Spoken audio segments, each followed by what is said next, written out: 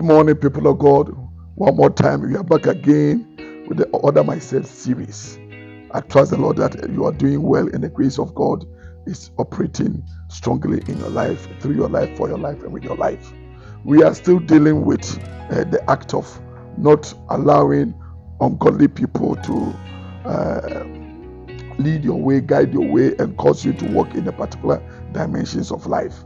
And we've spoken about how God expects us to walk in love because God is love. We've spoken about different kinds of love. Yesterday we spoke about the cosmetological love.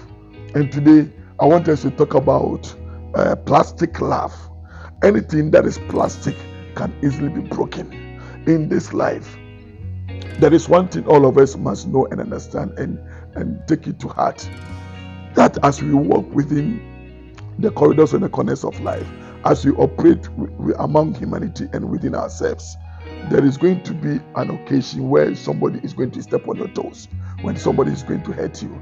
And so when you decide to showcase the love of God towards your brother, towards your sister, towards your church, towards one another, towards your spouse or your lecturer or your course mate and all that, there must come a time the same person that you said you love, the person will do something to hurt you so much that if care is not taken, the love that you say you love the person will be broken into pieces, because anything that is plastic cannot stand the test of time.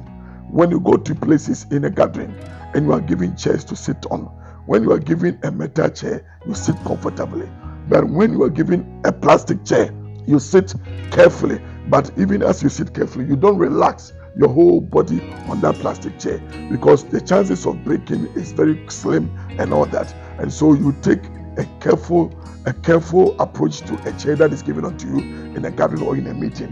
When you sit on a plastic chair, you know that anything can happen. But God is not expecting us to showcase or let people see love that is strong today and tomorrow because of A, B, C issues that happens. You don't love again. Your love is broken into pieces. That is not the kind of love God expects us to show to one another. The Bible says in John chapter 13, verse number 34, God says that love is a command. A new commandment I give unto you, that you love one another as I have loved you, that you also love one another. By this shall all men know that you are my disciple, if you have love to one another.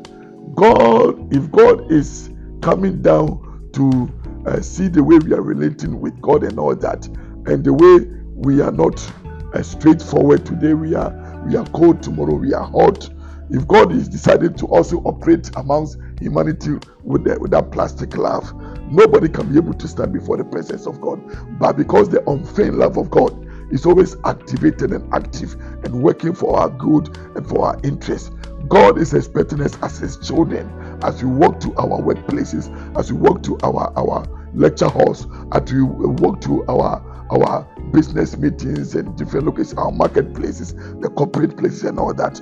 Expect that anybody can hurt you, but the same smiling face you showcase as a result of the love you have within you, let it continue. It doesn't matter what anybody will do to you. It doesn't matter what people will say about you. It doesn't matter the wrongs people will do to you. Always let the love you have for them be strong.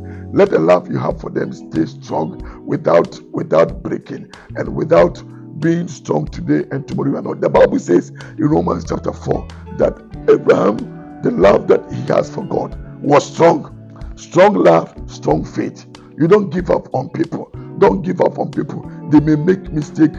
Create a room within your heart for the mistakes of people and a room for forgiveness. When people err against you, to err is human, but to forgive is divine. Let's forgive one another as the Bible instructs us, and love one another, and continue not with the plastic love, but the genuineness of the love of God, so that we can cohabitate together, and the peace and the blessings of God that abides forever will be seen in our lives, and we will showcase it to people around us. May the good Lord bless you. May the good Lord keep you, and may He give you the authenticity of love, and may you enjoy the peace, the blessing, and the love of God towards you, towards your neighbor, towards one another.